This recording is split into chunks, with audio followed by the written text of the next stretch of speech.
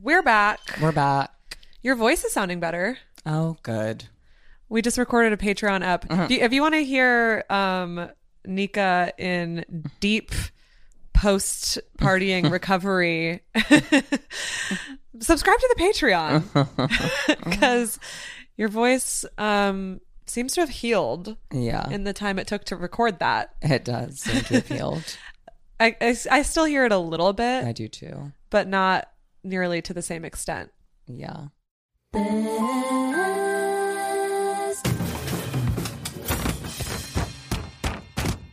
Mistakes.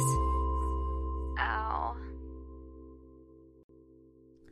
How are you feeling just in general post Mexico? Hungover from obviously doing MDMA, which going back on an MDMA break for the foreseeable future. That's always a good call. Yeah. I'm like, I don't need to be doing this to my brain.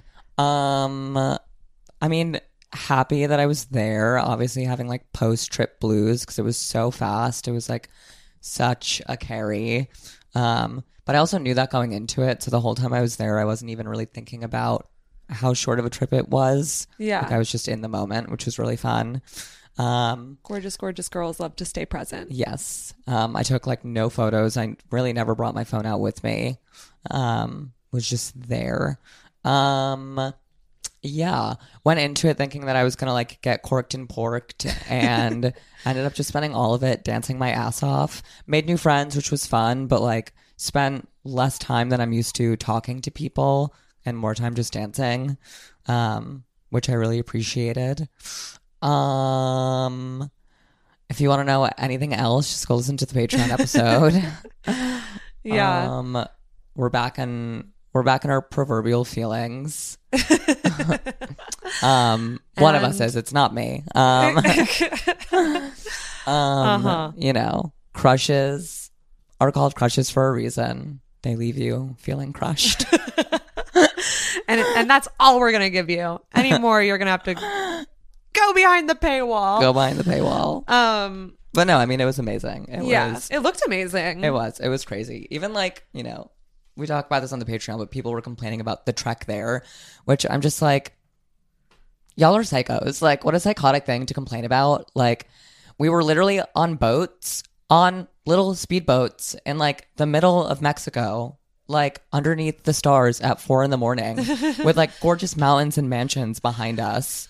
Like, who cares if it was a trek? Like, it was gorgeous. Yeah. So for any listeners that don't know, Nika went to a music festival in Puerto Vallarta. Yes, called Somos Queer Festival. And like the festival, the music portion, like you had to go from your accommodations to the festival via boat, right? Yeah, well, via car and boat. That was the one thing that like I wish that we were, most of us were like a 40-minute taxi ride from Boca. Anyone who thought it was going to be smooth sailing is crazy to me. I was expecting way worse than what. A first-year festival is never smooth sailing. Yeah, no, when the music cut out, I was like, yeah, have any of you... So for anyone who wants to know what I'm talking about, the second night there, the music cut out 3 separate times for a few minutes. And it's because the generator kept running out of gas. But I'm like, clearly none of you have been to like, I don't know, a fairy gathering or like anything where you're like in the woods trying to put on shows like that. Yeah, I guess the reasonable counterpoint to that is that like when you're just bare bones trying to put together something yourself, it's like, yeah, shit doesn't work Totally. out. But when you paid ticket prices, it's like a different story. For sure. I didn't pay for my ticket, you know, so I was like, my ticket was the Trans Scholarship Fund. So I was like, I had no complaints because I was like, this was free for me. I'm just along for the ride. You know? Yeah, so totally. I'm sure if I had paid $300 for a ticket, I would have been livid. Yeah. But I was like, whatever. Well, I'm I'm here for so glad free. to have you back. Same. I'm glad to be back. I was gonna. So while you were gone, on Saturday, I had like maybe like 3 or 4 different options of like things I could go do that all started at like the time that you and I usually go out each weekend, like between like 11 p.m. and like 1 a.m. was when like a lot of these things were just getting going. Yeah. And by 9 p.m. on Saturday, I was like, oh, I'm not leaving. And so I had my first like proper like Saturday in a really long time. And I forgot how good it feels sometimes to know that there's like true carries happening around you and that you like could leave at any time and still not be late to it at like even at like 3 a.m. Yeah. But I was like, nah, I'm gonna like sit here and watch my stories and get some sleep.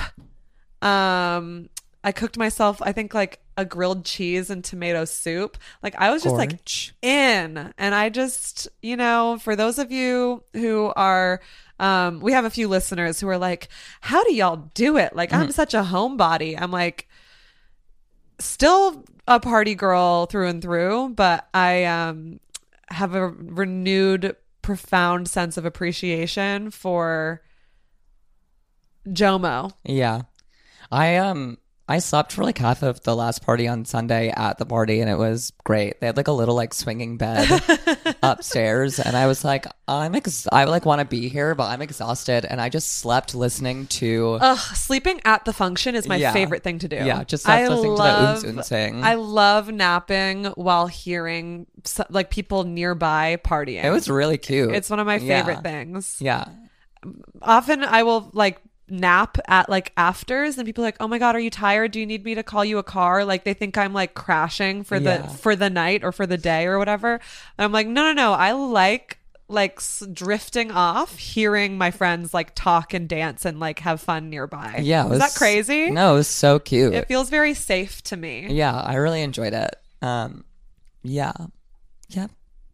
Well, anyway, we just recorded with Glow Job. We did. Drag queen extraordinaire, a New York City local legend. If you live in New York, you may have seen her biking past you in her full like pleaser heels, like drag get up, because she'll just bike from gig to gig in her entire look, not even change her shoes, which might be the cause of her recent injury, that she doesn't take her feet out of that position even for strenuous tasks, but an icon nonetheless. Yes.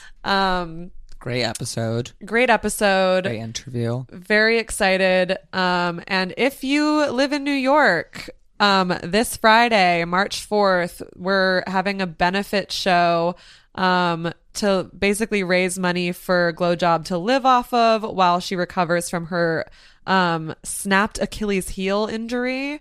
And I will be doing stand-up on that show.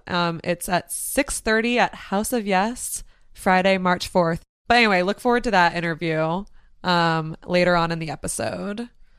And if there's some sound coming in the background, it's because we're recording with the window open for the first time in months. Yes. Because it's so beautiful. Because it's almost spring, y'all. Should we segment? Mistakes, keepsakes, and hot takes. I mean, one keepsake was having our dear friends Kevin and JT really taking care of me while I was feeling quite ill, coming up on Molly. I didn't ask them to. We were on the dance floor and I felt it happening, and I like touched like JT's arm and was like, I'm going to the beach. I'll be back. And he was like, are you okay? And I was like, no, but like, I'm okay, but like, no, like I need to go throw up. And he was like, do you want me to come with you? And I was like, only if you don't mind, but if Carrie Nation is on right now, we came here to dance, so like, you can go dance. And he was like, no, I'm coming. And then Kevin came with him and we all went to the beach, and they just took care of me as I kept apologizing through throwing up, kept saying sorry that I was throwing up, and was like crying because I was embarrassed that I was, in quotes, that girl at the party. Just so dumb, because like, this is what happens like when people do drugs. Sometimes they like get sick. It's like so funny to me that like faggots get G'd out and don't have any shame about it, and I for the next 2 days was like, oh, that's how everyone's gonna remember me at Somos. No one was looking. So them just taking care of me for like, I don't know, close to an hour was extremely sweet. Just knowing that I have friends that I can feel safe with that are there for me. I mean, I already know I have those friends, but finding that I have more of those friends was really nice. Finding out that you're popular. Yeah. I'm a popular girl. Dancing my ass off during the Carrie Nation set, like being like a dance floor doll. Like literally people were like, were you just in the ocean? And I was like, no, this is sweat. Like dripping in sweat was another keepsake. Just I've never danced like that on a dance floor before. And what else? Just like, well, our friend Delilah was there. Being with her is like a really big keepsake. She stayed with us, and we've been friends for a while, but I wouldn't say we've been like that close. And it was like nice to finally have a one-on-one time and bond like really hard, both like over being like dolls and just like life stuff in general that's not necessarily like rooted in some kind of trauma. My mistake. Okay. So this is my mistake. On Saturday night, I like threw up as I was coming up on Molly. Then I like threw up again after I was dancing because I think I was dehydrated. And then when the music like cut out like a third time at like 4:30, which Carrie was only supposed to go till 4, but they were gonna go till sunrise. Mm-hmm. So the music cut out and everyone was like, all right, we're leaving. Like the music has cut out too many times. We don't even know if this can be fixed. Let's get to the boats.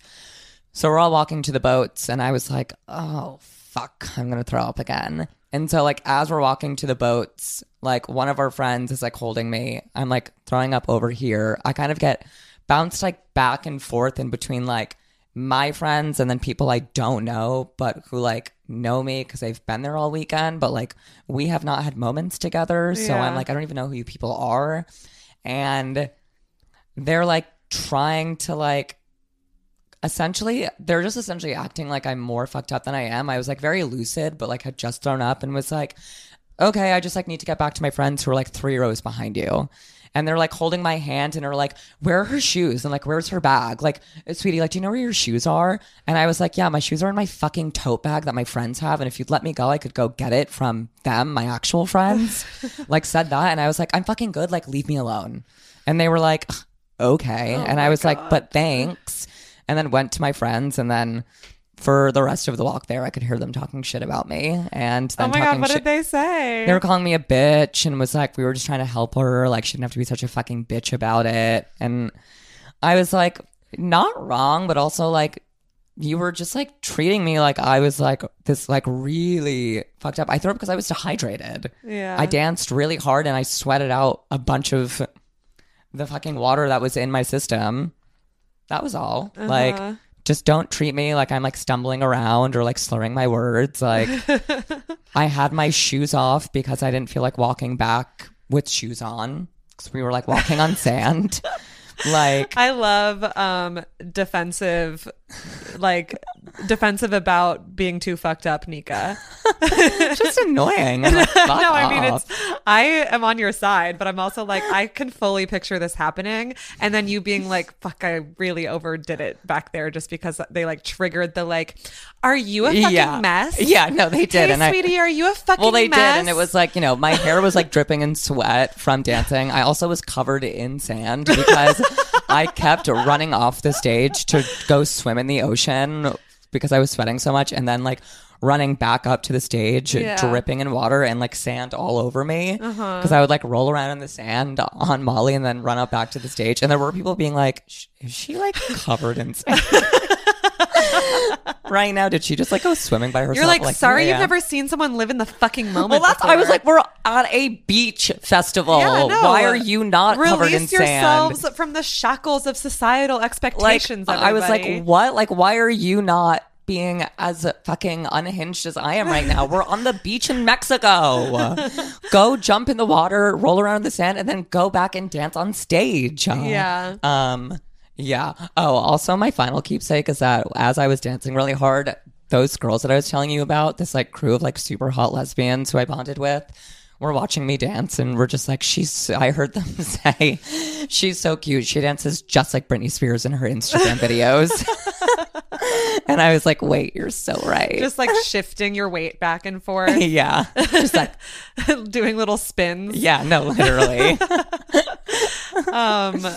I love that. And then my hot take is that if you're gonna have a festival where we're like baking in the sun and also doing a bunch of drugs and like we're on an island so we can't like go to a store, make sure that there's free water. Yeah. There were too many people throwing up and being really dehydrated, not because they weren't hydrating, but because they just, a lot of them couldn't, because either like they'd run out of like money or they were like too fucked up to like run up to the bar, but like the water was expensive in general. Yeah. You know, that was on us for not preparing more, but also like, yeah, have free water, please. Yeah, I mean, that tends to be my issue with a lot of these queer music festivals, which I love and I will keep attending. I didn't attend this one, but you know, like in theory, yeah. I will keep attending the ones that come my way.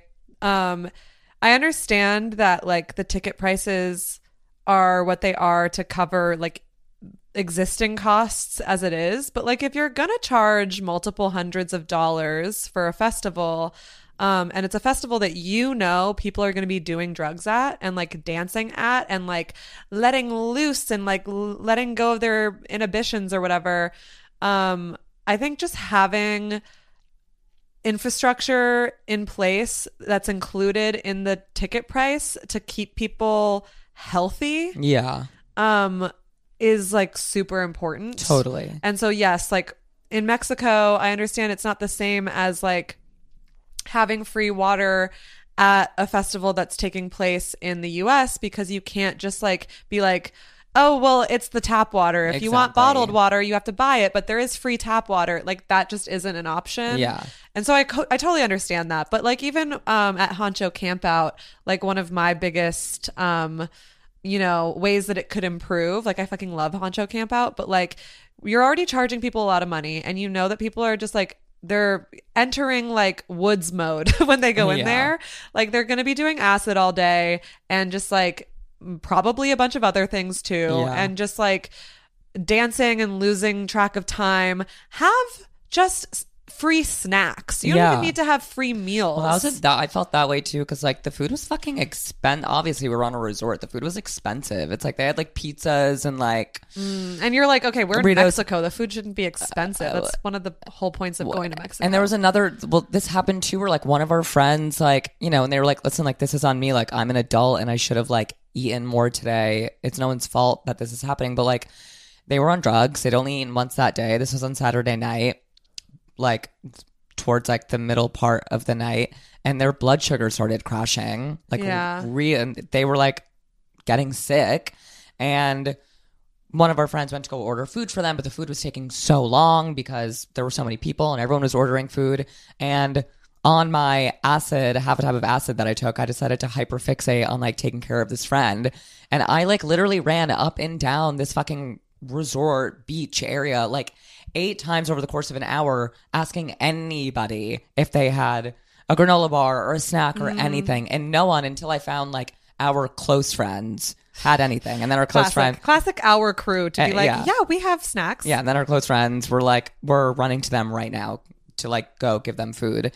But that was also a moment where I was like, I don't feel super comfortable in this environment right now. That like, I know there's like a medic here, but like it was just it was weird. I was like, I wish that there was like more accessibility here for the carry that we're trying to have. Well, that's the thing. Like you know, as two people that like have recently really fallen head over heels in love with like all the things that queer nightlife brings people's, like all the fulfillment and love and joy and community and just like catharsis. There's like so much about queer nightlife that like the only reason that I have criticisms of it is because I love it so much and I want it to be as good as it can possibly be. And I think that it's like there's so much potential for it to be like there, it already is such a saving grace for so many people in so many different ways, and there's so much potential for it to be even better.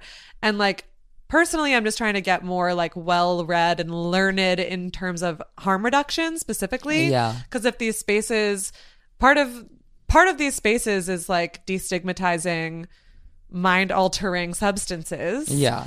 And part of destigmatizing them is also knowing how to like fully deal with the full reality of them.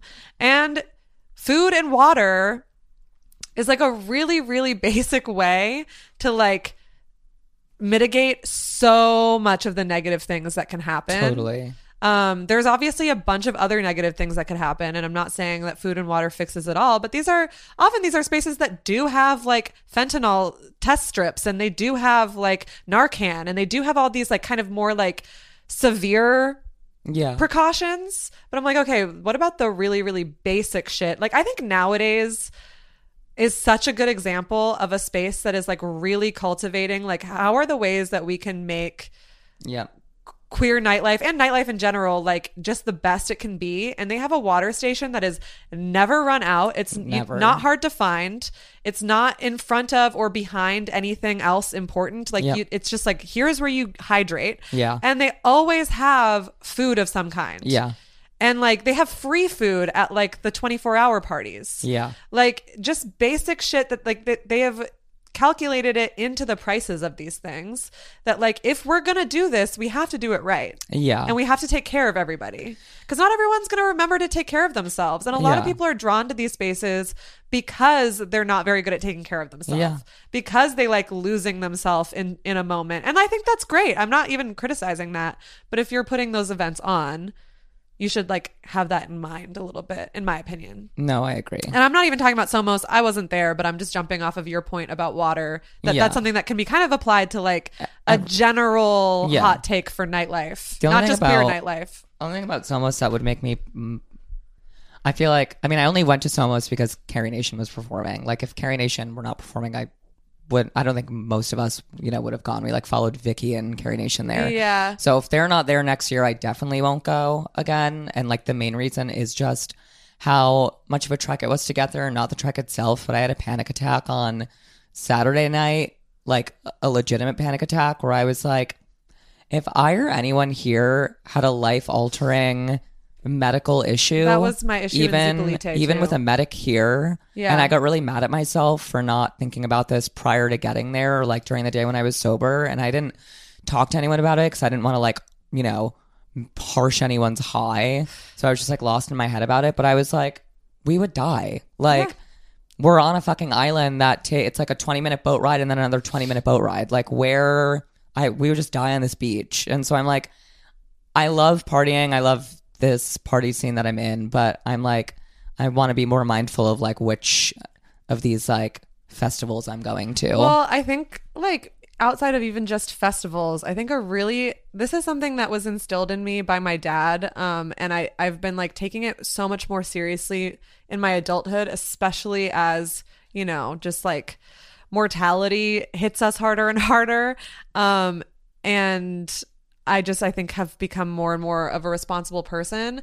Everywhere I go, the two things that I make sure I know, especially before I start doing drugs or getting fucked up in any way, are where are the emergency exits if it's an indoor thing, and where is the nearest hospital. It's just like good to know those things. And I think it's important for more of us to bring that attitude into like the spaces that we party in and occupy. Yeah, I mean, it's good to just like have these kinds of things in mind, even if you're not someone who's partying and doing drugs. Like, it's just good to know where your exits and hospitals are either way. Yeah. Because often the exit sign thing is like, that's applicable even when you're just in a movie theater and you're like completely sober. It's just good to know how to get the fuck out of this box that you're in.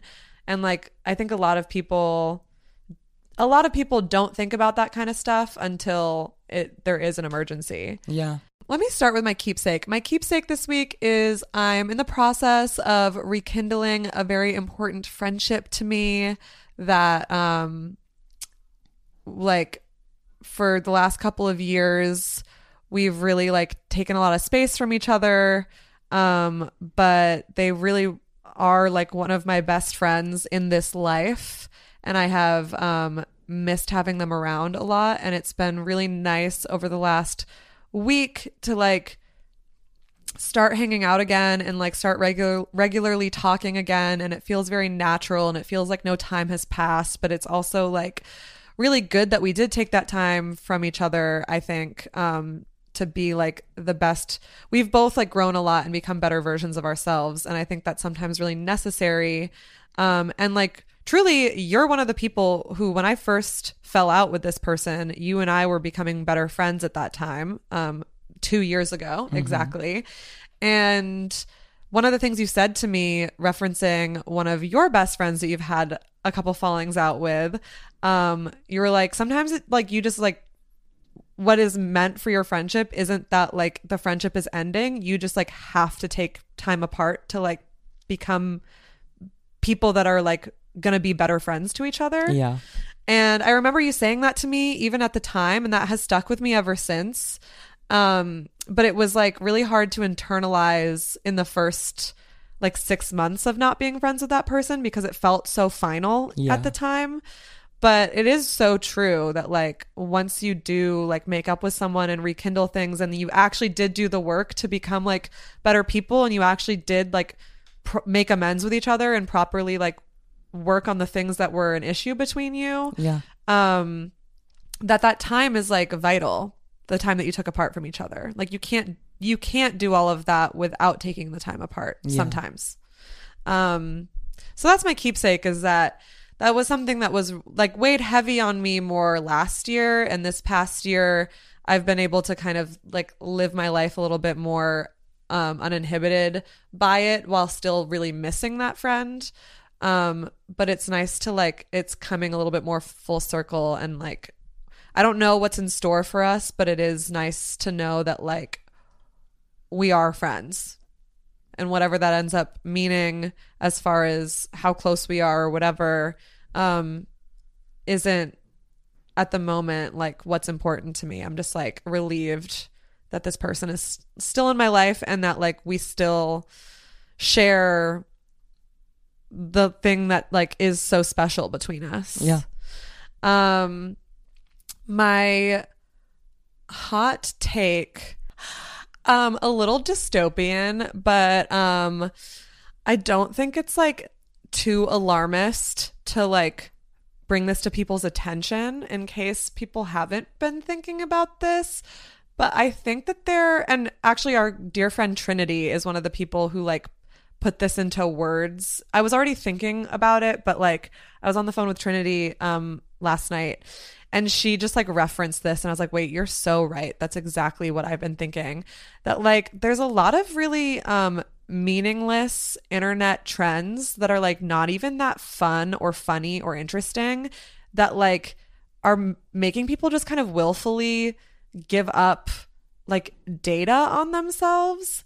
TikTok specifically, a good example is that right now there's this trend where you like take your like back camera and like hold it up to your eye and like show like a really high quality image of your eye. And it's like not, there's like, there's like no like funny reason. There's no like, it's literally just like a sound. Like the sound goes from one sound to another sound. So for the first sound, it's like the blurry front camera version of your eye. No. And for the second sound, it's like the like high quality like retina scan of your eye. Gen Z was supposed to save us. And so like, and then there's this other trend that is so stupid. And it's once again, it's just like, this is what all my profiles look like. And it's like people showing themselves front on, and then like a 3/4 profile, and then a full profile. I'm like, you're giving mugshots of yourself to the Chinese government? Like, what is happening? And like, listen, we're all fucked. We're all online. Yeah, but that's crazy. But there's just like a lot of like weird, subtle things where I'm like, I don't know. I'm even sort of wondering if it's that good of an idea to be too open about like all of your astrological signs, because people can like manufacture that information to like, they can technically ascertain your exact birth date with that information, and even your birth location, which is essentially your birth certificate information. Yeah. You know, like, and I know that that's like, I'm going overboard with that one. I don't want to sound too conspiracy theorist, but like just things like that, I think almost like warm us up to like sharing Like I posted this joke on TikTok that was like, I'm pretty sure if it was a trendy enough sound, a lot of you would be uploading your social security numbers. Yeah. Like that I like saw that. like I just am worried. So my hot take is like, let's have a little bit more just be a little bit more mindful of that. And I know that I say that as somebody, like, we both are two people who do sex work under our government names. Yes. So like we're not smarter than any of you. No. I'm just more like kind of raising some alarm bells. Like, how much do you need to do that trend, and how much of your like data is the trend taking, I guess is my, but have fun out there, kids. We're all gonna die. It's fine. Yeah. My mistake this week, well, there was just like a couple times where I let myself get too frazzled and overwhelmed by like life. And there's no like huge mistake. Like, I had a pretty tame week, but I definitely had a couple days where like half the day was taken up by me kind of feeling like very doomsday, which I think is fair given the state of the world. I'm not like going to beat myself up for feeling like sad and overwhelmed by a global pandemic and a world war breaking out and like us possibly getting like nuked by Russia imminently. Like, I'm not going to say that it's a mistake to feel overwhelmed by that, but my mistake has definitely been I've like just let myself kind of backslide into like bad habits that don't even make me feel better. Yeah. So like, if I'm gonna feel like shit, I might as well like try to still like live my life. And I was in like paralysis depression mode for a couple days. Mm-hmm.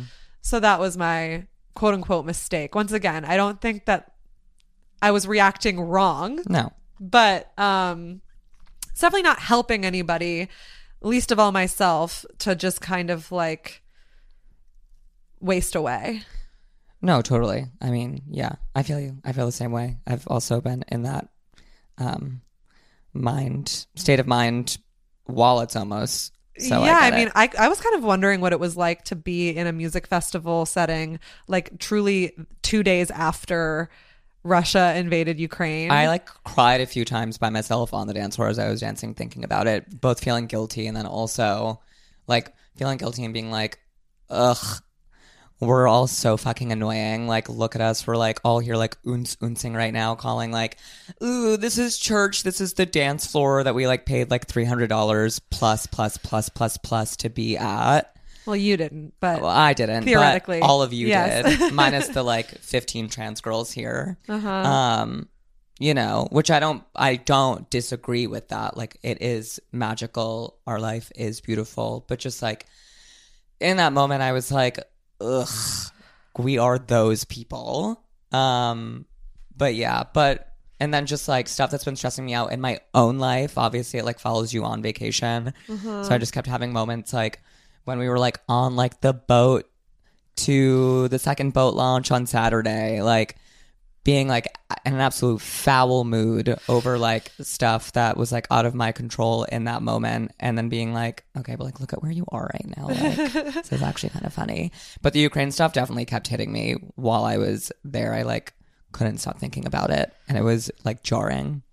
Well, I mean, in the defense of like going to the dance floor when the world is in that kind of state is like people are still going to church. Like, it is truly for a lot of us like our spiritual outlet and our like connection with our own introspection, and like, crying on the dance floor about Ukraine is, I think, an important part of like being a person that is feeling any kind of empathy in this world, especially one with like so little power or control in this like situation. Yeah.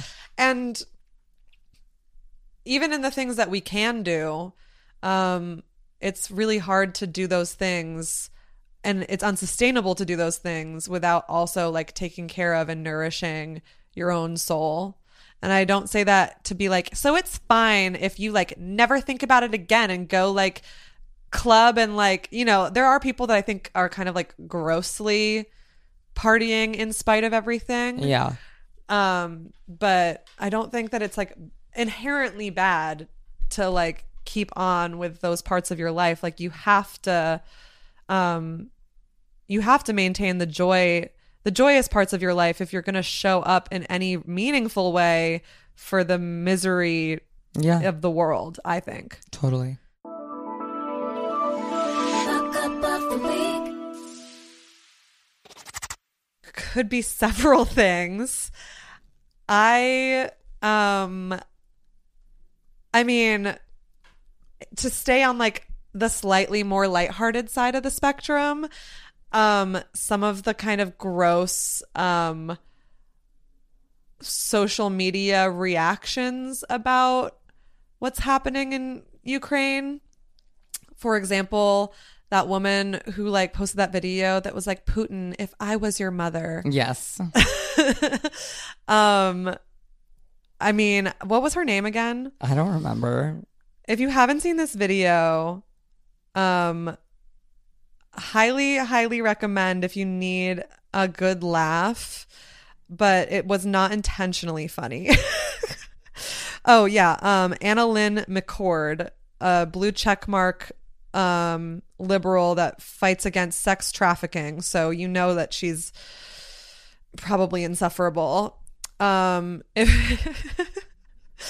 Posted a video saying, "Dear Mr. President Vladimir Putin," and it's like a poem about how if she were his mother, yes, she would have like loved him enough that he wouldn't turn out to be this like hateful person. If I were your mother, your world would be warm.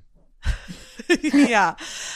Which like, okay, I do think that there is something to be said about like that a lot of the atrocities in this world are committed by people that like traumatize people and like hurt people. Like I don't think like in that way I do oh my God, what's her fucking name? The one who ran for president that everyone would Marianne Williams. Marianne Williams. Yes. I was almost called her Merriam Webster.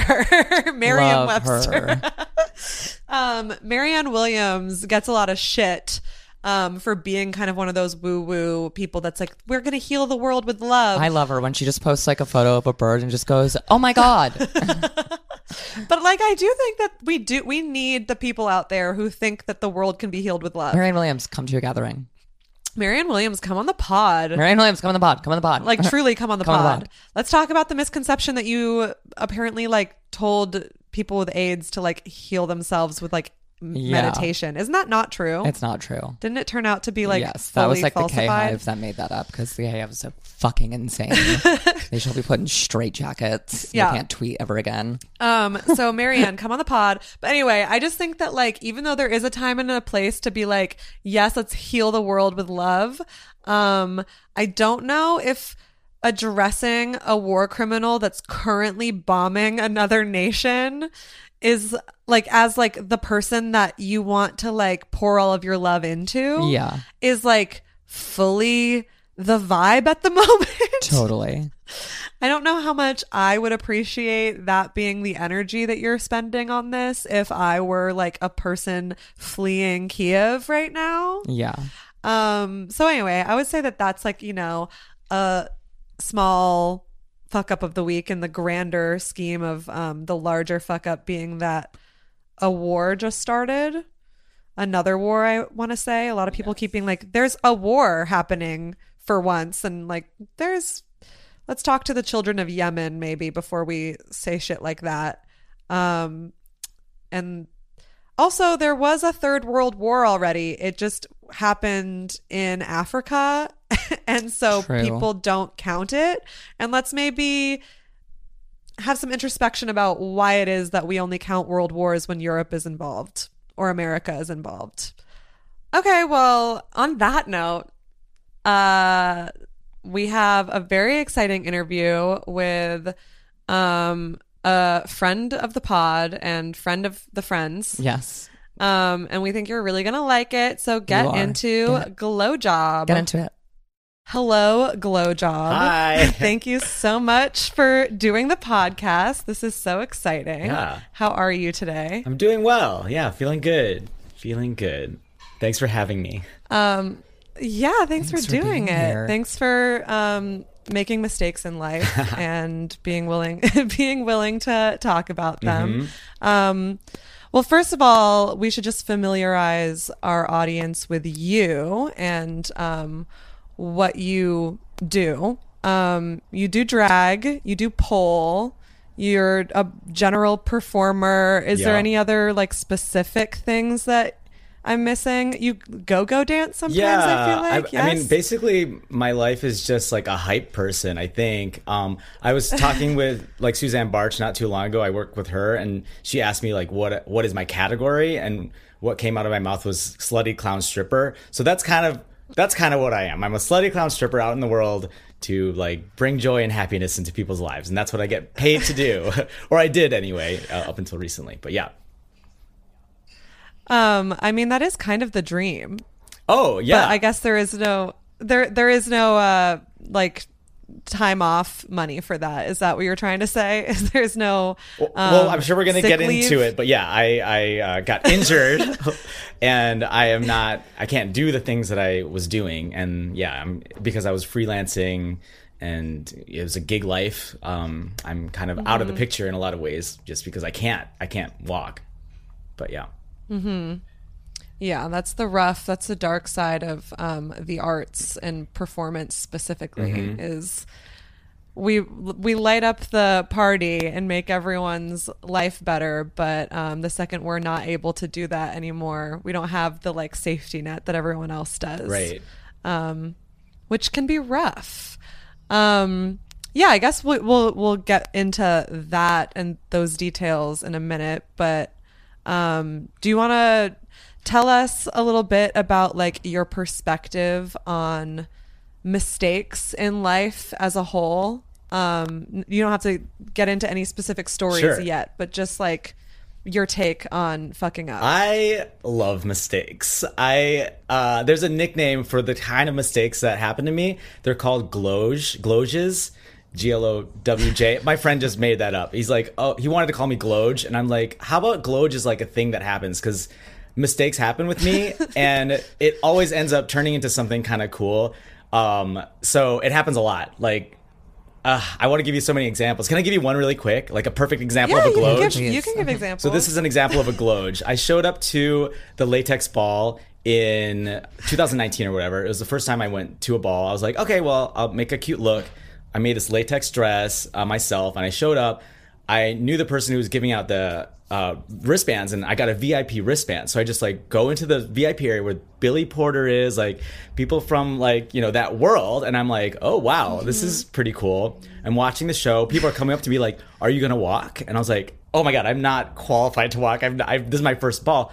And everyone's like, just do it. I was like, okay. So I looked at the schedule, and what I saw was open to everybody, Heavenly Bodies, which was the theme, was following like Women's Runway. So I was like, okay, I'm going to listen for Women's Runway, and I'm going to be the first person in line so I can just get it out of the way. I'll be the first to go in my category.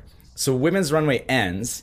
They announce the next category. I don't really listen because I'm just like, it's me, it's my turn. And I start walking, and then they stop the runway. Jack Mizrahi like literally stops the runway. He's like, stop.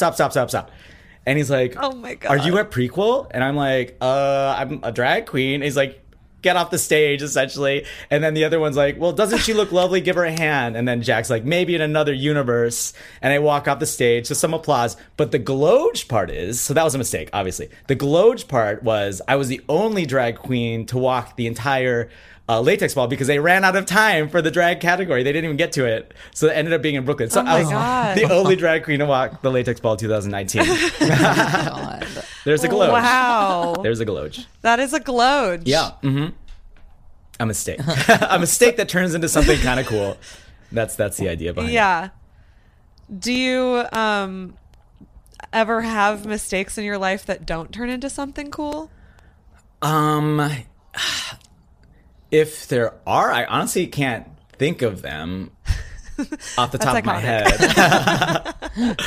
That actually kind of reminds me of, there's like this person on TikTok that keeps showing up on my For You page, and her whole like thing that she's trying to like get out into the universe is that everyone needs to be more delusional. She's like, you need to like walk out onto like, you need to like walk off of a cliff and expect people to catch you, because like if you do that, people will catch you. And like, you know, she means that within reason, of course, Yeah. like not literally walk off cliffs.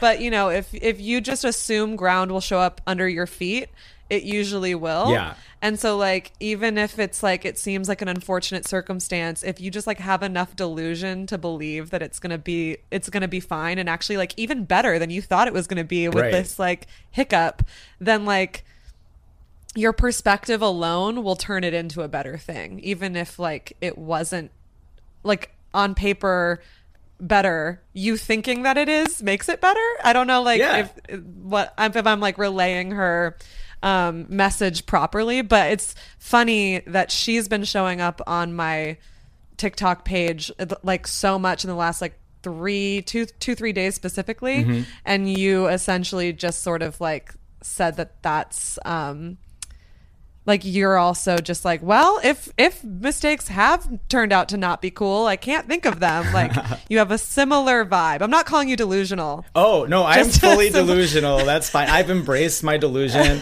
and I've embraced the fact that mistakes happen all the time to me, like on stage or whatever. It's part of my brand. I kind of just acknowledge that and like sell it and embrace it, as I said. And the more you do that, the more you're kind of just accepting of mistakes that come your way, the more you just roll with it. Like it's easier. And the more you find out that there are people that are there to catch you and stuff. Like you just got to keep doing it, you know? And then it becomes like, you just got to keep messing up. You just got to keep making mistakes. We yeah. we have a similar brand, hence the name of our podcast. We've also decided to just be like, hey, if we make fucking up part of our whole thing, we can never truly fuck up. That is it. Yes, exactly. It's part of the fun. It's part of the fun. It is. It is. It's also like I just have never been able to like hide the mess in life that like, you know, there's some people that are able to put on like such a facade of like everything being like put together, and I just have never been able to do that anyway. So I'm like, I might as well just embrace That the attitude, ugly shit too. yeah, that attitude is way more exhausting. Like I used to come from a house that was like so spotless. The yard was manicured, stuff that me and my brother would have to do, of course. And like, you know, my mom, like it was like it looked like you're in an antiques dealership in my parents' house, and you couldn't walk on certain parts of the carpet, you know, couldn't sit on certain couches. Everything had to be so perfect and pristine. We went to church every Sunday. The look had to be this certain way. And so I kind of carried that along when I became an adult, and like my place was always like super like tidy and manicured. And then it was just exhausting. It was impossible to keep maintain that. And so when I started like messing up, when I realized like you can't, you know, embracing the, I don't know, like the oddities of life or whatever. And now when I see like my mom who still struggles to maintain this kind of veneer, it's like I'm just like, Mom, you're so tired. Like just chill out and like relax a little bit. Like coming 180, like I'm like, oh man, I would never go back to that lifestyle ever again. Yeah. Yeah. I think that there's, I mean, obviously this is not universal, but I think there's something about being queer that helps us let go of a lot of the things that like other people find really important to project to society, because we're already not doing some of the things that we're expected to do, and like we're already not presenting how we're supposed to. And Right. obviously there's some queer people that like go the other way, where they like make everything else about them super normal, so that like being gay is like they're one thing. Right. But those aren't the gays we hang out with. So Very true. we won't talk about them. We won't worry about them. They'll have fun in Chelsea, but Yeah. we'll have fun in Bushwick. Yeah. Absolutely. But yeah, I think that like Nika and I were both like openly queer pretty young. And so at least for us, I think it was like a part, I mean, I think both of us, we were just kind of undeniably queer pretty young, like whether we wanted to hide it or not. But for both of us, it was like, you know, part of our forming of personhood and coming of age was like throwing expectations to the wind anyway. Right. What was your experience with that? I mean, I came out later. I was in college already. I was like 19 or 20, and I came out before I had any interactions really with, queerness. I just kind of like, I came to the realization, but that before coming to that realization, it was just like I was just trying so hard to fit into so many boxes that I clearly am not supposed to fit into. Like being white, one of them. I grew up in Minnesota, so like that was part of it, and to some degree, I was able to kind of do that. I was able to fake it or whatever, and it worked for me. It was maybe like a self-preservation kind of mentality, but it got me like, it allowed me to become popular. It allowed me to like succeed in high school in all those ways by doing that. But once I kind of like, I think started doing things for myself, specifically with the arts, like I think that really helped. Just like questioning everything, just starting to question everything. A big one was when I was in the Peace Corps. I just had like a lot of time on my hands. I was in Honduras, like kind of right after college.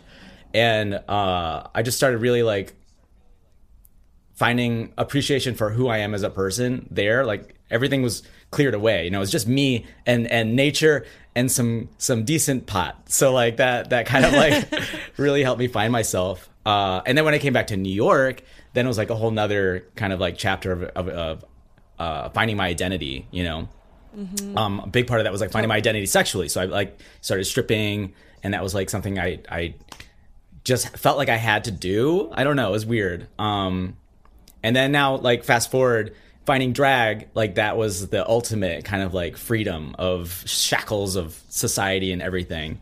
And going back to just like being tidy, you can't be tidy with drag. And I've embraced that fully. I'm a prop queen too, and like I embrace the mess, and I embrace the mess of life, and I think it all kind of like just allows yourself to be authentic when it comes down to it. Totally. Are you still in touch with anyone from high school? Like, do you know what people from high school think of your like whole vibe? Since this is so post high school, these discoveries. My high school is a little bit different. Like. Our band kids were like the most popular, and like our bowling team was like really good. They didn't want to tell anybody, but then we kept finding out they like were winning state and like that sort of thing.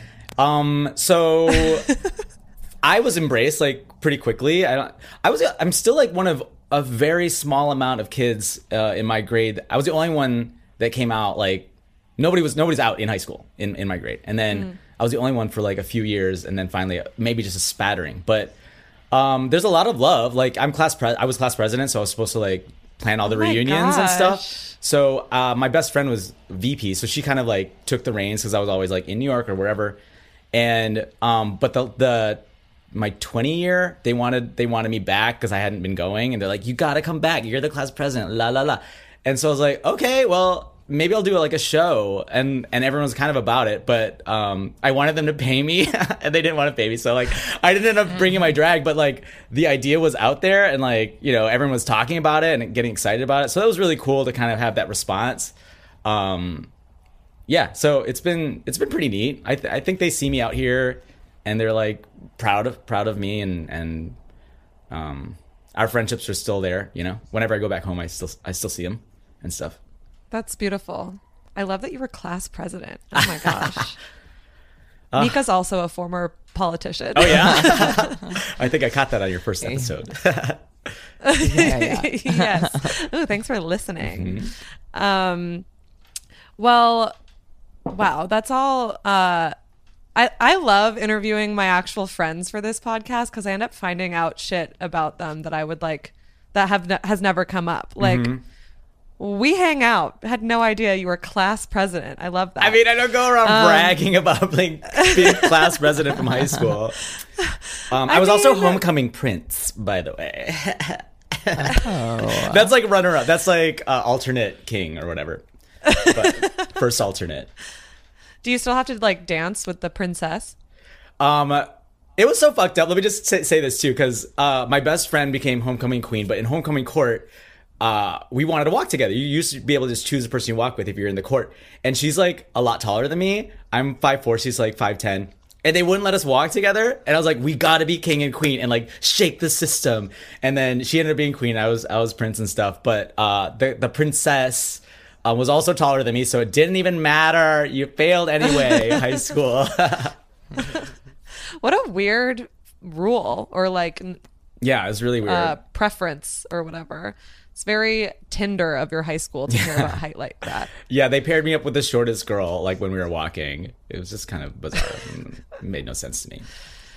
Ugh, gender roles. Mm-hmm. We've had enough. Very that. So on this podcast, we have this segment that we do every week, and we will do, Nika and I will do in the intro to this episode. So right now we just need your answer to this segment, but Okay. it's called Mistakes, Keepsakes, and Hot Takes, and it's just from this past week. What's one mistake that you made that, you know, it doesn't have to be that big or like that impactful, but something that went not according to plan. One keepsake from the week, so something kind of the opposite of that, something you're like really glad happened, or like something that you're excited about, or that you're like going to take with you for a long time. And one hot take, which is just what it sounds like, just a opinion, or some people do life hacks that they've just learned or whatever from this past week. It does not need to be political. That's, if you want it to be, it can, but people sometimes get scared of the hot take. All right, and go. Is that how it works? Yeah, And yeah. Go. Yep. Okay. And go. So, wait, how did you phrase it? What was the first thing? The mistake. Mistake. Mistake. Yeah. Mistake of the week. I fell down my stairs in my apartment building. You know, no. yeah, like I have a ruptured Achilles, so that's the main issue that I'm dealing with, and I am trying to be good about being healthy and taking care of it, but I still want to go out, and I have a scooter, and I found ways that I think I got the approval of like my physical therapist that as long as my leg is kept above, like elevated, not putting pressure on it. I have an elevator. My elevator broke. My Uber was already here. I was in a full beat. I was like ready to go. I was like, let's go out. Let's get some good energy. That's part of my recovery. And then I'm on the 5th floor. I was like, oh my God, like I'm not going to lose this cab. Like, let's go. And so I started just hopping down the stairs, and I immediately like my giant like raver boot like hits the back end of the ledge, and I just tumble forward, and I step right on my foot that I'm not supposed to be stepping on. And I was like, ah! And then my friend who was with me was like, okay, so we should just go back into the apartment. I was like, no, we are going out. After all this, like, we are going out. If the cab is still there, we are going out. I'm not going to, like, do this for nothing. So anyway, that was my mistake of the week. And then, Have there been any repercussions of that? so my foot, when I woke up the next day, it was, like, swollen. Like, my toes were swollen. Yeah. And I hadn't seen that before, actually, ever throughout this injury. So I was kind of like, oh, fuck. That's obviously in response to what I did. So I called my doctor, and he had me come in, and he took a look at it, and he actually was like, it looks fine, you're fine. I'm sure there wasn't any damage really. And then he made me like try to move my foot, and I did for the very first time in like over a month. And he's like, oh, this is really good progress actually. So I actually had good news when I went to the doctor, and that is that I'm healing well, and my foot was moving. And so the Okay. surgery Hell worked. yeah. The surgery worked. I got that Classic. verification. What'd you call it again? That's a gloge. Sure, that's a gloge. Yeah. Okay, how about your keepsake? Keepsake. Okay, so I guess that would be the acknowledgement that there's a cute boy that's staying with me right now. He's kind of living with me, and that kind of happened in the beginning of January before my accident. I needed a place to crash, and I was like, just crash on my couch. Only having met him one time before. Oh, glow job. Anyway, he is actually pretty great, and there was a moment where I was freaking out. Like, the injury happened, and he quit his job too, so we were just like hanging out like 24/7 for a solid week. And I was like, what the fuck? Like, I don't even know this person. Like, now he's living here, and he's showing me like watching movies, and the first one he picks is Whatever Happened to Baby Jane. Like, is he gonna murder me? Like, what is happening? And I kind of freaked out. I was freaking out. So the full circle moment that I just realized this week is like, oh my God, this guy's amazing. He's like doing so much. He's cooking me meals. I feel like actually like safe with him here. Like, I trust him, and so that was cool. That was cool to really kind of like be like, yeah. I actually wrote a gratitude post for him today even. Like, I was just like, yeah, he needs to hear thank you Wow. from me, because this is pretty great. I'd be alone otherwise, really. You're having a real U-Haul lesbian moment, to be honest. He's not going to kill you, but if he does, it'll be so much fun for the media to be able to splice this interview and put it in the Netflix documentary. Yeah. That's made about you. 100%. Yeah, they're gonna ask us for the like full Zoom recording. Wow. Yeah, you are U-hauling it. Yeah, you definitely. You're having a true. This is like very like non-binary capital Q queer of you to be participating in such lesbian culture with this cute guy. Yeah. I agree. I fully agree. I'm obsessed with telling all the like gay people in my life that they're actually lesbians, like on the inside. Oh my God, the amount of times. And I'm not even a lesbian, but I'm Yeah. like, am I? I feel like we all are a little bit lesbians and we just don't want to admit it. Like all of us want to kind of run away to the woods, like cottage coring it with someone we met a week ago, you know? That sounds lovely. That really does. That sounds so nice. What were you about to say? Sorry, I feel like I forgot what I was about to say. What's the third thing? So there's your hot take. hot take. Okay, well the hot take was yesterday I had the staff party, staff like dinner for House of Yes, where I work, and it was the first time I was like invited to be in the staff party, and like it's a tight group of people, and just being there with kind of being out of the picture right now because of my injury, I really needed this in a way, and I was privy to just like being in this space with just the House of Yes, House of X staff, and there was a dinner, but there was also a show, like people just put on a show, and a lot of people that don't normally perform or that I see, like one of my managers did comedy, and I was like, I had no idea because he's so serious at work, and then people were like singing that I hadn't heard sing before, and the level of talent like on all sides, like it just made me think to myself like, oh shit, like I belong in this place with these people. Like if these people are, this is the hot take, if these people are as awesome and amazing as they are, which they clearly are, and I'm here with them, that means I am too. And that was like so cool to kind of like process and like give me that confidence, Totally. Yeah. I mean, I feel like we are often like the people around us are the reflection of us and vice versa. And that's also up to you. Like if you're ever like looking around, you're like, damn, these people suck, so I must suck. Well, like you could also just like find new people, which I've had to do several times. And I've finally found my version of that, and maybe not specifically with like a staff in that way, but just like with the people in my life generally. I feel like, oh, cool. I actually really like these people, so I must fucking rule. Right? And yeah.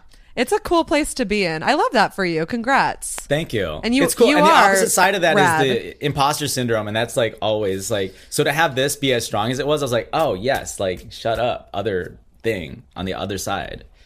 Yeah, totally. I feel like imposter syndrome is kind of like, I don't think that we should ever give into it or listen to it, but I also think that it being there is usually a good sign of like your ego being a little bit in check.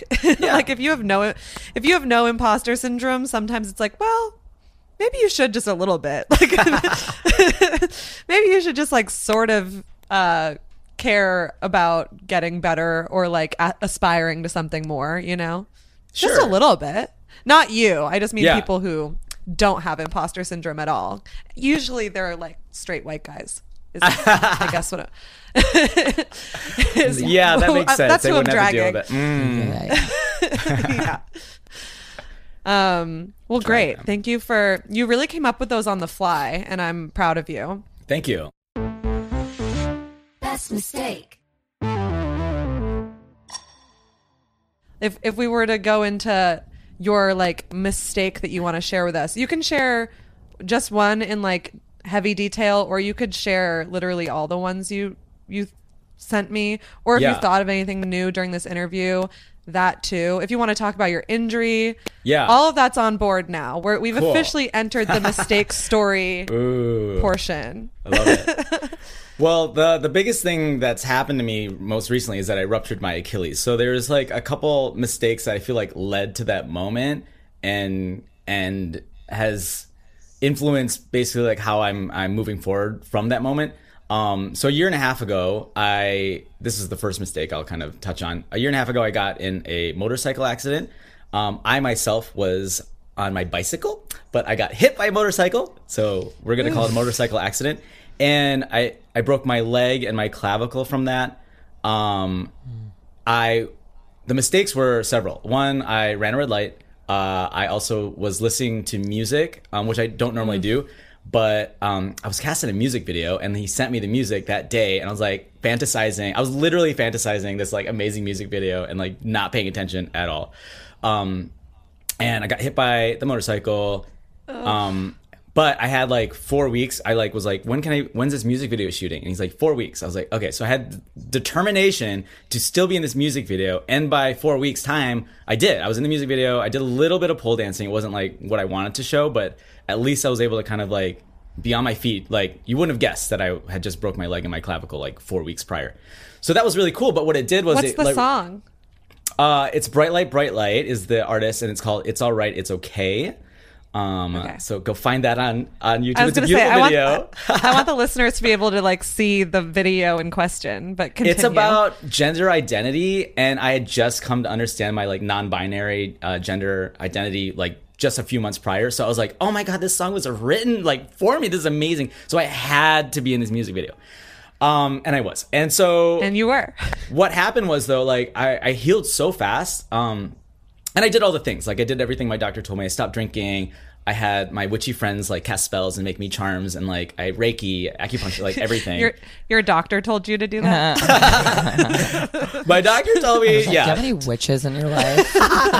Hey, so what I'm doing is not going to work that well, but if you have any witches in your life. Exactly. I actually didn't finish med school, so if you know any witches, you're going to want to call them. Seriously, I don't know which one of the many things I did the trick, but like, or the combination of all of the above. But I seem to heal doctors quickly. listening are like, the doctors. Yeah, all the doctors listening are like, it was the medicine, but for sure. Have fun with your crystals. No, I mean, I'm a believer that like intention is like the magic behind most health and healing stuff. Obviously, like for serious illness that isn't like curable or whatever, I'm not saying like you should just pray it away. I just mean when there is a road to recovery that you're gonna heal no matter what, I think your best options are to like set as much intention around it as possible. Yeah. So whether that's with like physical therapy and the meds you're supposed to be taking, and or whether it's like Reiki and essential oils, as long as you're like focusing on healing, I think that's like the most important component of healing. So Absolutely. I think even doctors would co-sign getting your witches to cast spells, because the person who taught me that about healing was a physical therapist. They were like, listen, as long as you're like focusing on it, that's like the biggest component. It's just getting your body to like really hone in on the injury. Exactly. So I'm giving some medical affirmation to getting our witches to cast spells on our injuries. But continue on your story. It clearly worked. But what it did, it also made me think to myself, I'm a superhero. I'm like Wolverine. I can heal like remarkably fast. Like nothing's going to stop me. My body is amazing. It was the first time I really like loved my body. Like I wasn't in maybe the best shape, but I was in pretty good shape at that time. And I got into amazing shape over the course of like the next year. I really delved into like the physical aspects of my performance and got into pole dancing and more gymnastics and acro and stuff.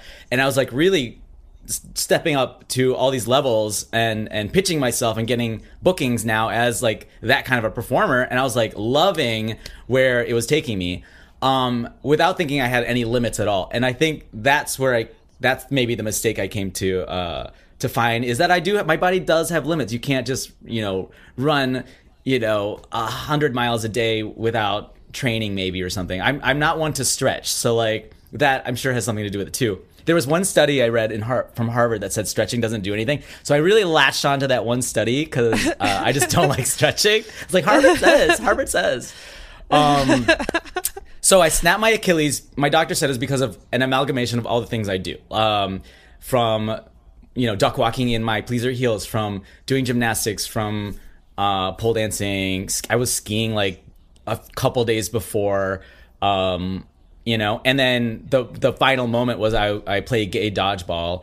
Or I played dodgeball in a gay league. It's gay dodgeball. And, It's gay dodgeball. I just lunged forward and it just snapped. I could hear it like an Alyssa Edwards tongue pop right behind my head. It felt I thought for sure like the basketball net must have like the whole thing collapsed onto my leg. I felt like Yikes. metal smashing to the back of my heel. Nothing was there, and I took a step forward and I like fell to the ground. I'm like, time out. So that was that moment. And in that moment I was like, what the fuck? Like, I was just like, body? Like, come on, body? Like, you're not supposed to do that to me? And then I, like, just saw all the work I had done, like, in the physical aspects of my career just kind of, like, fall away. Because I knew immediately. I completely snapped my Achilles. Everyone's like, oh, have faith. It's probably not that bad. I was like, no. Like, you can... I can tell. I know exactly. And that's what it was. It was a complete and total rupture. My doctor said it was completely shredded, and he's like so thankful it was him that put it together because it was a remarkable. He did a remarkable job. I'm like, okay, doc, I love hearing that from you. But the recovery time is basically a year before I can like be in heels again, 6 months or so before I can like walk normal again. I have not been able to put any pressure on. It's been over a month, but next week I'll be able to get a walking boot and start PT and start working on that. But you know, completely sidelined me. And I've had to immediately like refocus. I lost all my work, and now I'm in this sort of recovery phase with one gig ahead of me, which is coming up on Friday. But like, yeah, it's really immediately stopped my life. I'm just at home a lot, getting taken care of, and yeah, things are different for sure. It's so interesting that this essentially happened to all of us 2 years ago in some capacity. We're like, oh, everything is different now with like the pandemic beginning. And I think a lot of people, it's only within the last like 6 months that they're feeling any kind of like real groove again of like, okay, I guess this is like life. And it's starting to feel like normal in whatever way that can be possible. And I've noticed that a lot of people in different ways are having their own individual, like, just kidding, all over again. Like, their life just having to, like, start over in some... Yours, I think, is the most, like, tangible. Like, you do very physical performance, and you can't be physical while you heal with this thing. So it's, like, very much a, like, because of this... everything is different kind of like switch, but it's something is in the air. But what I've also noticed is that everyone who's having this happen to them again in some capacity seems like way more equipped to be like, okay, like what do we do now with this like new information? Because we're like, whether it's trauma or resilience or whatever, we've all like been through this before. Do you feel how do you feel like on this like round 2 of having to like 100%. COVID happened. Obviously I lost all my work at that point, being in nightlife and stuff, and that was the first time I cried in like a decade, and I have a hard time crying. I want to cry, it just doesn't happen. And like I cried really hard that on March 14th or whatever, when it like I processed like what am I gonna do now, and then that moment I thought I had just made it finally. I was like, me making it then was having a bazillion jobs, like hustling like 24 hours a day and like stressing myself out. But I was like finally not super behind on bills, even though I had still like $20,000 in debt and stuff. So, but I was like, I'm making it. And then, that wiped it clean. And then honestly, through the pandemic, I found a new way of living, and it ended up being a better way of living. And so, knowing that I can deal with these hard like curveballs and like finding a way out of it on top in a way, like that's super encouraging. Like I have a ton of faith in like how I'm gonna go through this one. I'm actually excited about this. Is gonna be the most major gloge you've ever seen. Like for me, I'm like actually like, what is gonna happen? I kind of want to get into magic. I want to like work on my hand balancing. I don't know. There's like so many things can happen, and I'm actually like excited about it because it's uncharted territory. And my whole perspective is like that's when you learn the most about yourself and the world and stuff. So That's bound to happen. It's bound to happen. And going back to just like for everybody, I think that's necessary. We shouldn't be going back to where we were, like that. We can all acknowledge that. I think we all know that shouldn't be happening. So if you need to be slapped on the face a little bit to get that message across, like slap me, slap me, daddy. If you need to snap a little Achilles heel to have to reevaluate again. Yeah. And for it to be a year, like this recovery is one of the longest recoveries you can have. A tendon tear, and like the Achilles specifically, it's the biggest one, and so it's a year, and like I'm not gonna push it. I'm in no rush to like, I don't want to injure myself again. And if it was something else, I might want to rush it. I might be like, okay, let me get back in the game. But like this is a solid year, and I'm gonna respect that. You should get into stand up. I try. I thought I really wanted to at one point, and then I like was on the mic at like a drag thing. I was co-hosting, and I like wrote out some bits, and like I bombed so hard. It's hard. I never ever tell people they should get into stand up. Like it's usually, if I say it at all, it's a joke, because as much as I love it and I've dedicated my so far adult life to it. It's just like a very difficult, brutal art form, and the people that are drawn to it can be, kind of masochistic, obviously, if you like that. So it's like not a community I really recommend, like really immersing oneself in, because it's just like a lot of like troubled people. However, just talking to you right now and how like animated and well spoken you are as like just a like storyteller. I don't know. Maybe not stand up. Maybe storytelling. I just think that. Yeah, I feel like I'm more of a storyteller. Let me just say this really quick. So Basil, he's the guy that's staying with me. There was when I like flipped out a little bit. There was a second time I kind of flipped out. I was like, wait a minute again. And it was because I was telling a story. And it was a really good story that's tried and true. I've told it a bunch of times. And he was like not paying attention to me. And I was like, wait. And it totally shook my confidence so hard. I was like, wait, I know this is a good story. He's like, get to the point, man. I was like, what? No, this is important information. So yeah, I don't know if I'm equipped to be like a stand-up comedian or even a storyteller like on stage necessarily. Like if someone doesn't, like I can do it for friends. Maybe that's the approach I need to take if I'm on stage. Like just pretend like I'm talking to my friends, or like fill the audience with my friends, and then it might be successful. But like someone not liking my story, or my mother, she doesn't listen, and I'm just like, I can't even talk to you. It's tough.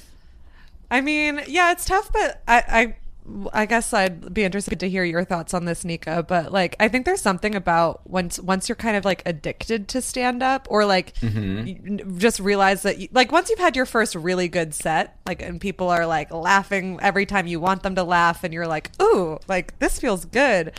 The bombing, even though it's brutal, every time after you've done well, you're just now more like, but I'm like, I know I can do it, so I'm gonna like get him back. Yeah. Okay. Yeah. Yeah, absolutely. You just need like a couple experiences of it going really well for the bombing to not like be as devastating, because you have this like, you know that you can do it. So it's almost like a new challenge where you're like, I'll get you back. And if you're a good storyteller with your friends, that's like the easiest way to. That's literally like about the mistakes thing too. Like you just gotta embrace the mistakes, and they get easier like the more they happen, right? Yeah. You just gotta see bombing as another Gloge. Okay. I'm kidding. You don't have to do stand up. I would never wish that on anybody. I'm just thinking of, Well, now that I don't have a leg, an operable leg, it's actually like something maybe I could explore. Why not? I can do it. Yeah, physically I can do it. I'm thinking just from the perspective of another person who likes to perform. I'm a performer that's not physical at all. So I'm just thinking of like, now that you are on this recovery road, I happen to do something that I know for a fact you could very easily really delve into without dealing with your injury at all in the performance. You know what I mean? Oh, and also like this. I had a broken leg when I within the first year I started doing stand up. I broke my leg. Not as dramatic of a story as your motorcycle story. You got hit by a motorcycle. I got hit by a dog, an 80-pound pit bull ran into my knee and broke my knee. It was really sad. Was the dog because okay? No, I'm just kidding. The dog didn't flinch, just kept running.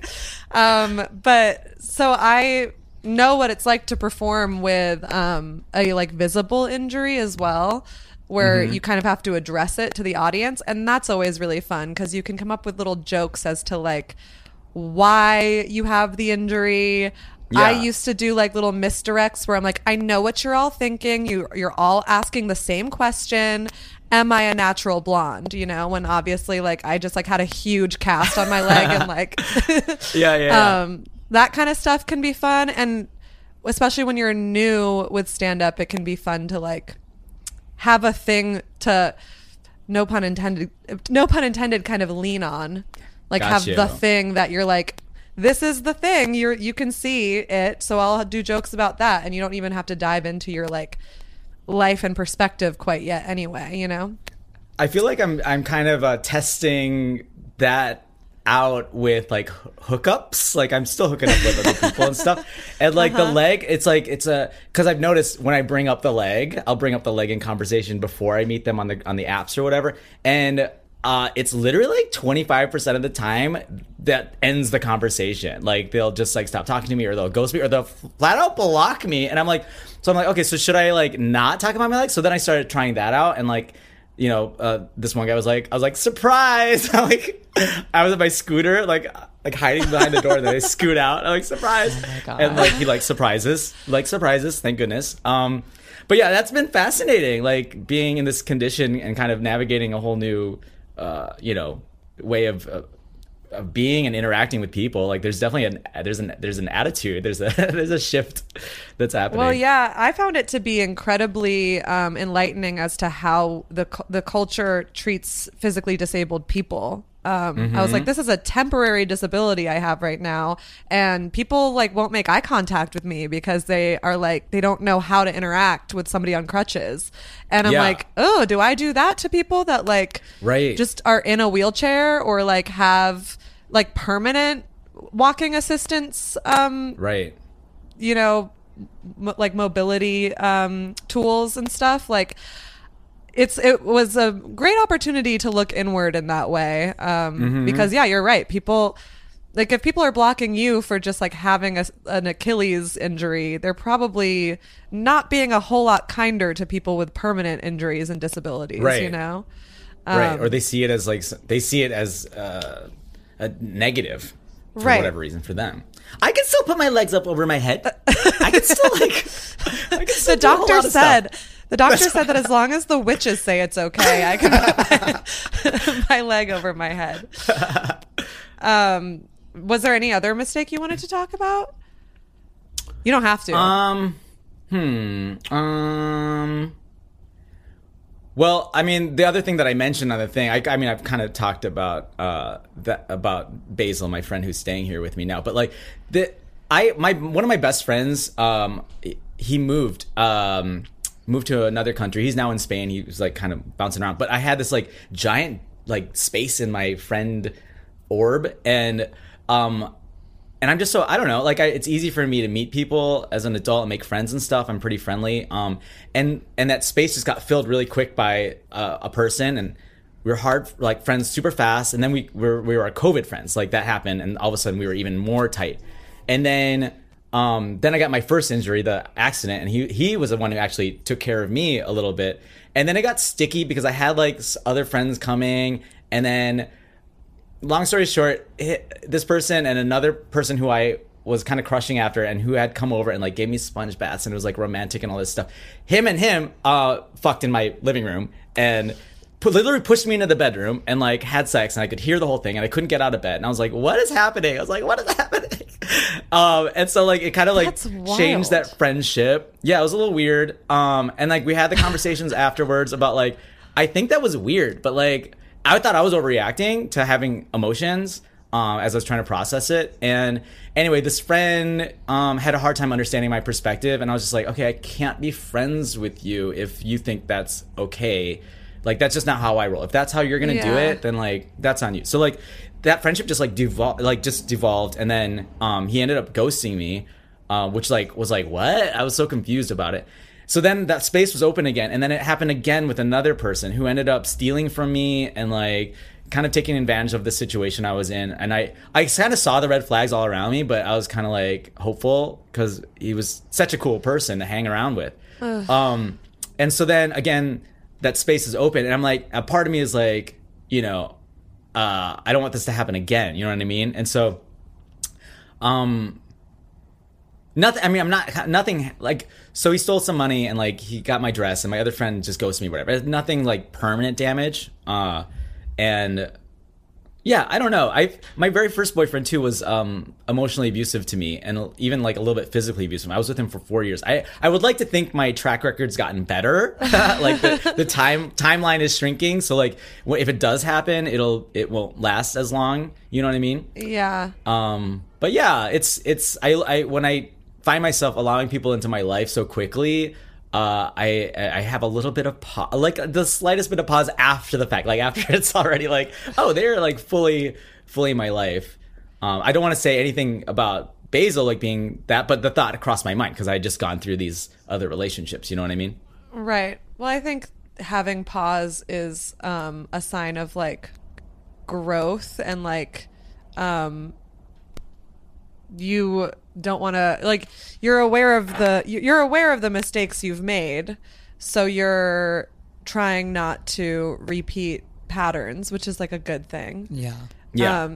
But I mean, Nika and I can relate to that. We both have absolutely. We have histories of having codependent friendships that end in chaos, and we've had to do check-ins with our own friendship because of us both having that in our history. Yep.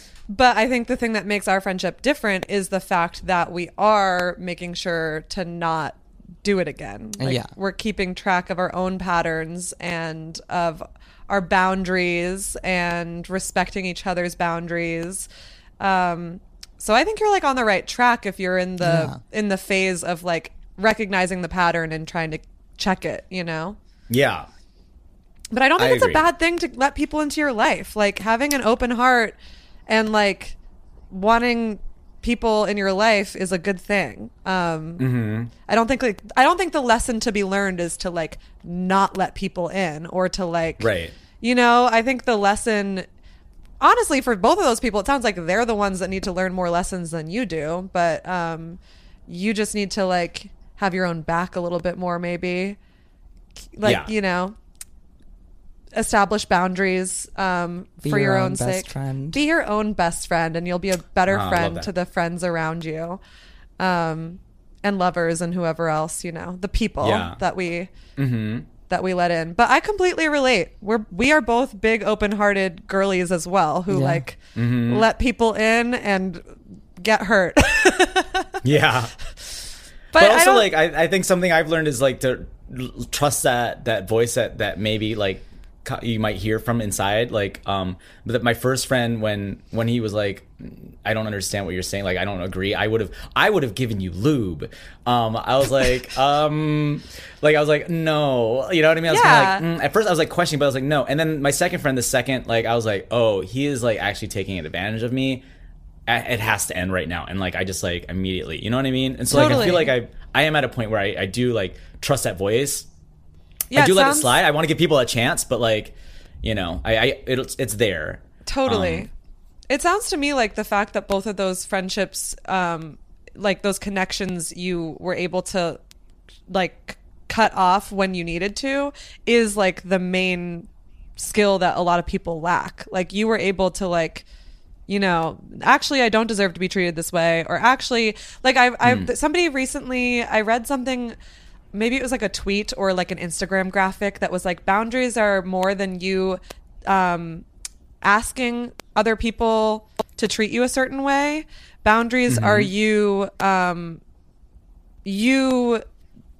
deciding when you're being treated wrong. Like something about like how rather than being like, hey, can you not do this anymore, you're actually the one who like, you set the boundaries by how your interaction with that person. So like when that person does something wrong, you can communicate that, but now it's also on you to like interact with them differently, whether it means, you know, cutting them off or just not trusting them with the same things anymore. And obviously trust can be rebuilt in certain situations, but like it's more than just like, just so you know, my boundaries are this, this, and this. Like you need to also follow up on those boundaries and like cut people off when they keep crossing them or and they don't respect those boundaries. Exactly. So I think that you're actually doing great, to be honest, because you did that in both cases. Yeah, good point. A lot of people are just still friends with the people that have fucked them over and have disrespected their boundaries, you know? Like that would be the mistake. Right. Yeah. Okay. Yeah. Cool. Moral of the story.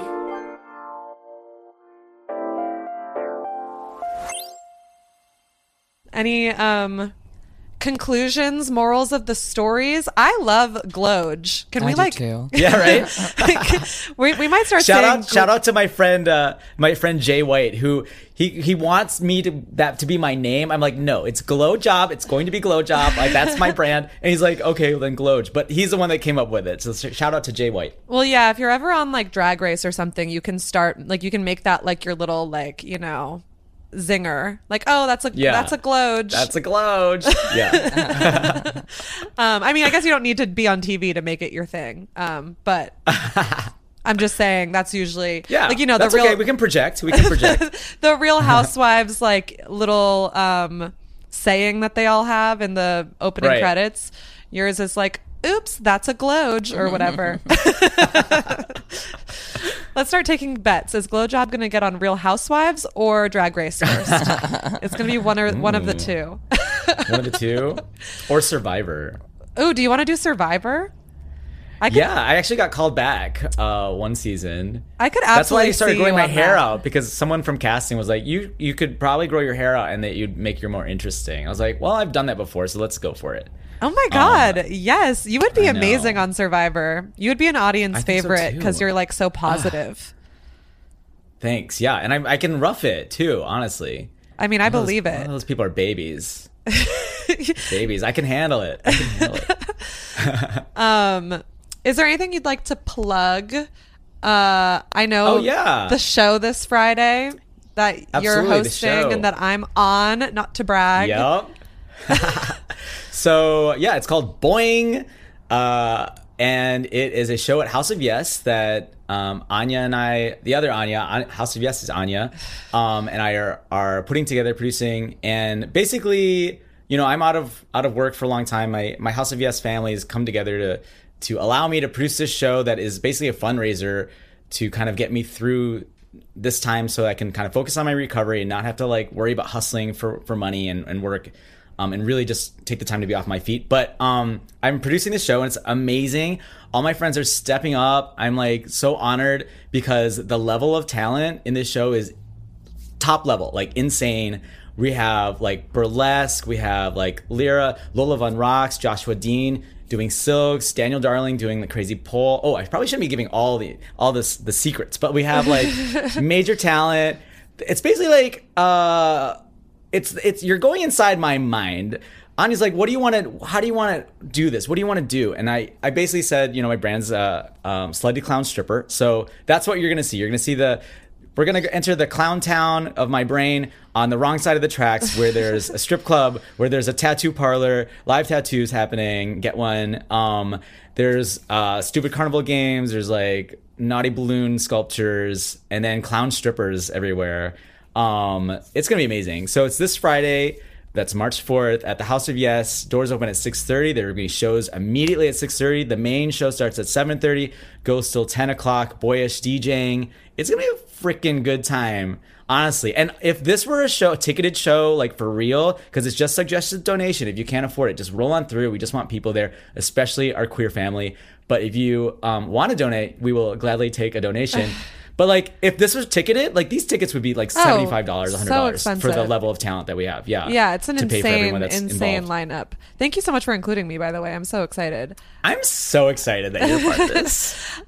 Just what we need. We will also. You have like a GoFundMe going, right? Or a friend set a GoFundMe up for you? I do. Yeah, my another friend set up a GoFundMe. I mean, I think it's just Glowjaw. We'll link it in the link it in the description. Yeah. Yeah. Okay. But let's get this performer on the healing road, stress free. So yeah, now everyone's heard your sob story. They have no choice. They have no choice but to cast more spells, please. My direction. Yeah, cast some spells in the form of some cold hard cash in that GoFundMe. There it is. But thank you so much for doing this and Yeah, thank for you. taking this time. I know that you're really busy with this show coming up on Friday, so I'm really grateful for you taking the time to talk to us. Yeah, Such thank a you fun so much. interview. This was super fun. And it's good seeing you both and talking to you both. And yeah. It's good to see come you on too. anytime Good you to see have you me. too.